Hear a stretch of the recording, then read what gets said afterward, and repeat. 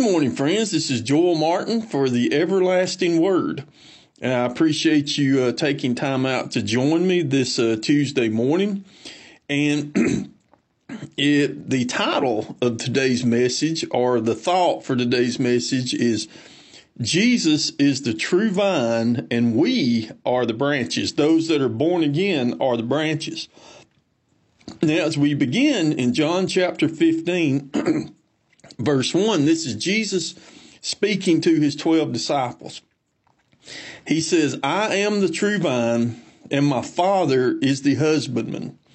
Now, we could probably preach an entire message just on this one short little verse.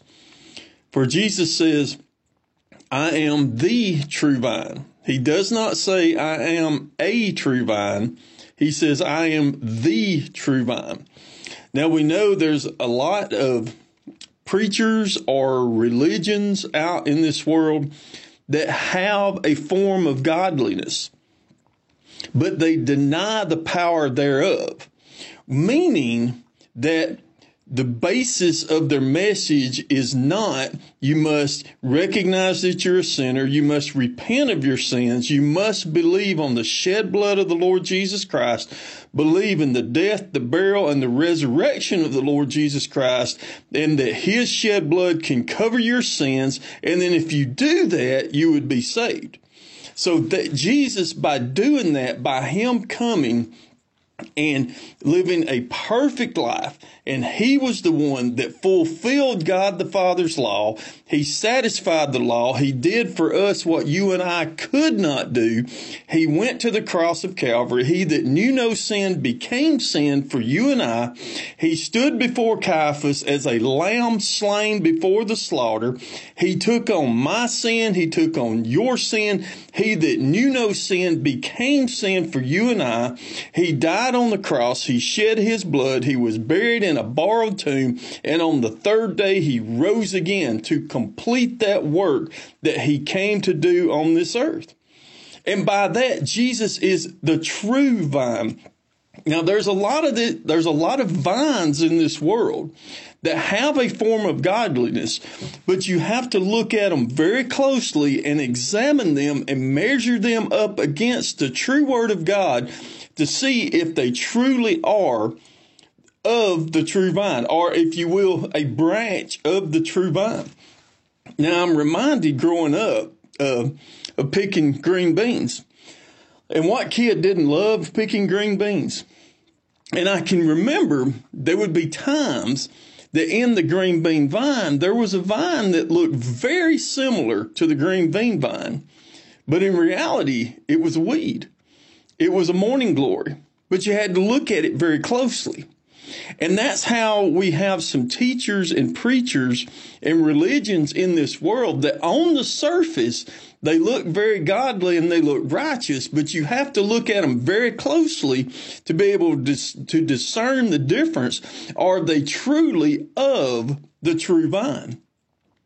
And Jesus goes on in the second half of the verse and he says, and my Father is the husbandman.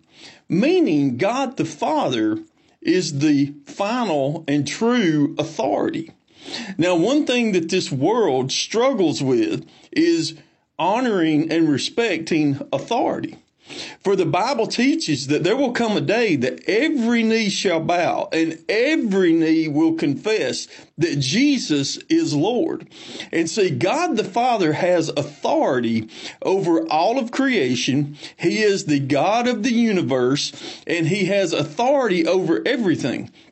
But this world wants to live as if there is no supreme authority, there is no higher authority, that we can live our life as we see fit. We can determine what's true and what is okay and what's not okay and all of that.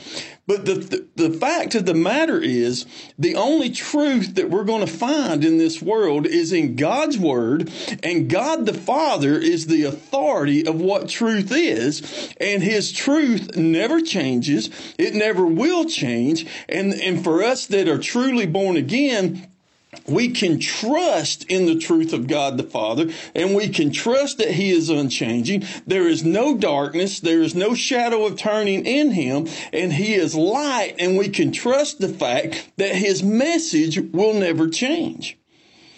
But then verse 2 elaborates on the authority of God the Father. It says, every branch in me that beareth not fruit. It says, every branch in me. Every branch in who? Every branch in Jesus that beareth not fruit. He, who is He? He is God the Father. He taketh away. So if you're out there and you're not bearing fruit, we're skating on thin ice. We really are. Because God the Father has the authority to take you away. And it says, in every branch that beareth fruit, He being God the Father, purgeth it, that it may bring forth more fruit. So see, our responsibility as Christians is not to be stagnant in our life. We are to go, if you will, as rungs on the ladder, not in stature, but in bearing fruit. The fruit that we bore today, we need to be purged, and so that later on in another stage of our life, we will bear more fruit. And when God the Father purges us again, we bear even more fruit. And Jesus makes a very interesting comment here in verse 3, and it says, now ye are clean through the word which I have spoken unto you. Well, what purges us in our life? What purges us is the Word of God. What makes us clean is the Word of God. There is nothing, there is no other solution, there is no other remedy to clean our filthy souls, our filthy hearts, none other than the Word of God. For God's Word is sharper than any two-edged sword. It can cut through anything. It cuts asunder. It will cut through our evil hearts, and it will get, if you will, as the saying goes, where the rubber meets the road, it will show us our sinful nature. And if you're lost out there, the conviction of the Word of God will show you your lost condition, and it will draw you to God the Son. It will draw you through God, by God the Son, to God the Father, in conviction of your sins. And if you will just be obedient to that conviction and that drawing, and bow yourself on your knee and confess the fact that you're a sinner and ask Him to save you, and you believe in the death, the burial, the resurrection of the Lord Jesus Christ, thou shalt be saved. But the only remedy for our sinful hearts, our sinful nature, is the Word of God. And that's what cleans us. That's what purges us. And then Jesus gives further instructions in verse 4. He says, abide in me, and I in you, as the branch cannot bear fruit of itself, except it abide in the vine. No more can you, except you abide in me. Now, he's given instructions here, and he says it in a later verse, that without Him, we can't do anything. The branches of a grapevine cannot bear grapes unless those branches are abiding or connected to the main vine. The apple tree, the branches of an apple tree cannot bear apples unless those branches are abiding and connected into the trunk of the tree. And it's the same concept with us bearing spiritual fruit, if you will, true spiritual fruit, that we have to abide in Christ and Christ abide in us. And it has to be a mutual thing, because in order for us to bear true spiritual fruit, we must be born again. There's a lot of people sitting on church pews that have their names on church books, that they're teaching Sunday school, they're singing in the choir or whatever, and they think that they're bearing spiritual fruit, but they've never come to a true saving knowledge of the Lord Jesus Christ. And they think that Christ is abiding in them, but he's really not. So it's for us to work out our salvation and to be sure that our calling and election is sure. So we must abide in him and him abide in us in order for us to bear true spiritual fruit. And in John chapter 14, Jesus gives that example. He's not asking his disciples or us to do anything other than what he does, because he gives the example in John chapter 14 how that he abides in the Father and the Father abides in him. You know, when Philip and Thomas was asking about, Lord, how would we know where you go? And you said that if we've seen you, we've seen the Father. And they asked the question, how do we know that they've seen the Father? And Jesus explains to them that I am in the Father and the Father is in me. And then Jesus goes on to explain to us how that we need to abide in him and he abides in us in order for us to bear that true spiritual fruit. And in verse 5, it says, I am the vine. This is Jesus speaking. Jesus says, I am the vine. Ye are the branches. He that abideth in me, and I in him, the same bringeth forth much fruit. And here's a very sobering statement right at the end of verse 5. For without me, ye can do nothing. Now let's think about this. There's a lot of times in our life that we've tried, I know I have, tried to bear spiritual fruit without fully abiding in Christ. That is very frustrating and that is very defeating. It really is. We cannot bear spiritual fruit.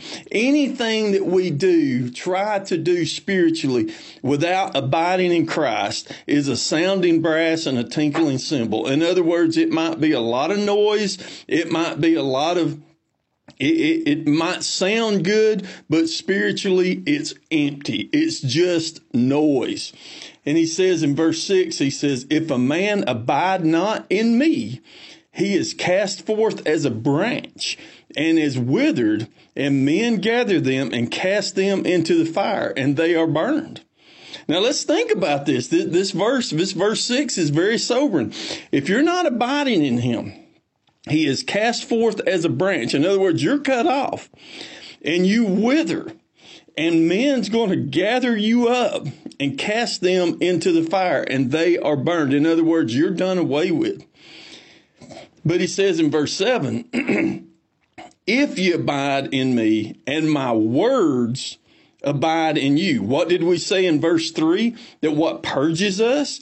He says, now ye are clean through the word which I have spoken unto you. So that word is what cleans us. That's what purges us. And it says, if you abide in me and my words abide in you, ye shall ask what you will, and it shall be done unto you. In other words, when we ask, we will be praying according to the will of God. We won't be praying according to our will. We won't be praying according to anybody else's will. We will be praying in the Spirit, and we will be praying according to God's will. And it says in verse 8, it says, herein is my Father glorified. And our heart's desire should be to glorify the Father, not to glorify ourselves or glorify anyone else. It should be to glorify the Father. Herein is my Father glorified, that ye bear much fruit. So shall ye be my disciples. This is Jesus telling his disciples this, but it's also a message for us that we must be purged by the word. We must abide in Christ, and Christ abide in us, and we keep his commandments. And Jesus says, if you love me, you'll keep my commandments. And if we abide in him and he in us and his words abide in us, that we will bear much fruit and we will glorify the Father. Otherwise, if we try to do it any other way, as verse 5 put it, for without me, This is Jesus speaking. For without me, ye can do nothing. And that's the message today. I hope you've enjoyed it, and I hope all of y'all have a Merry Christmas. This is Joel Martin.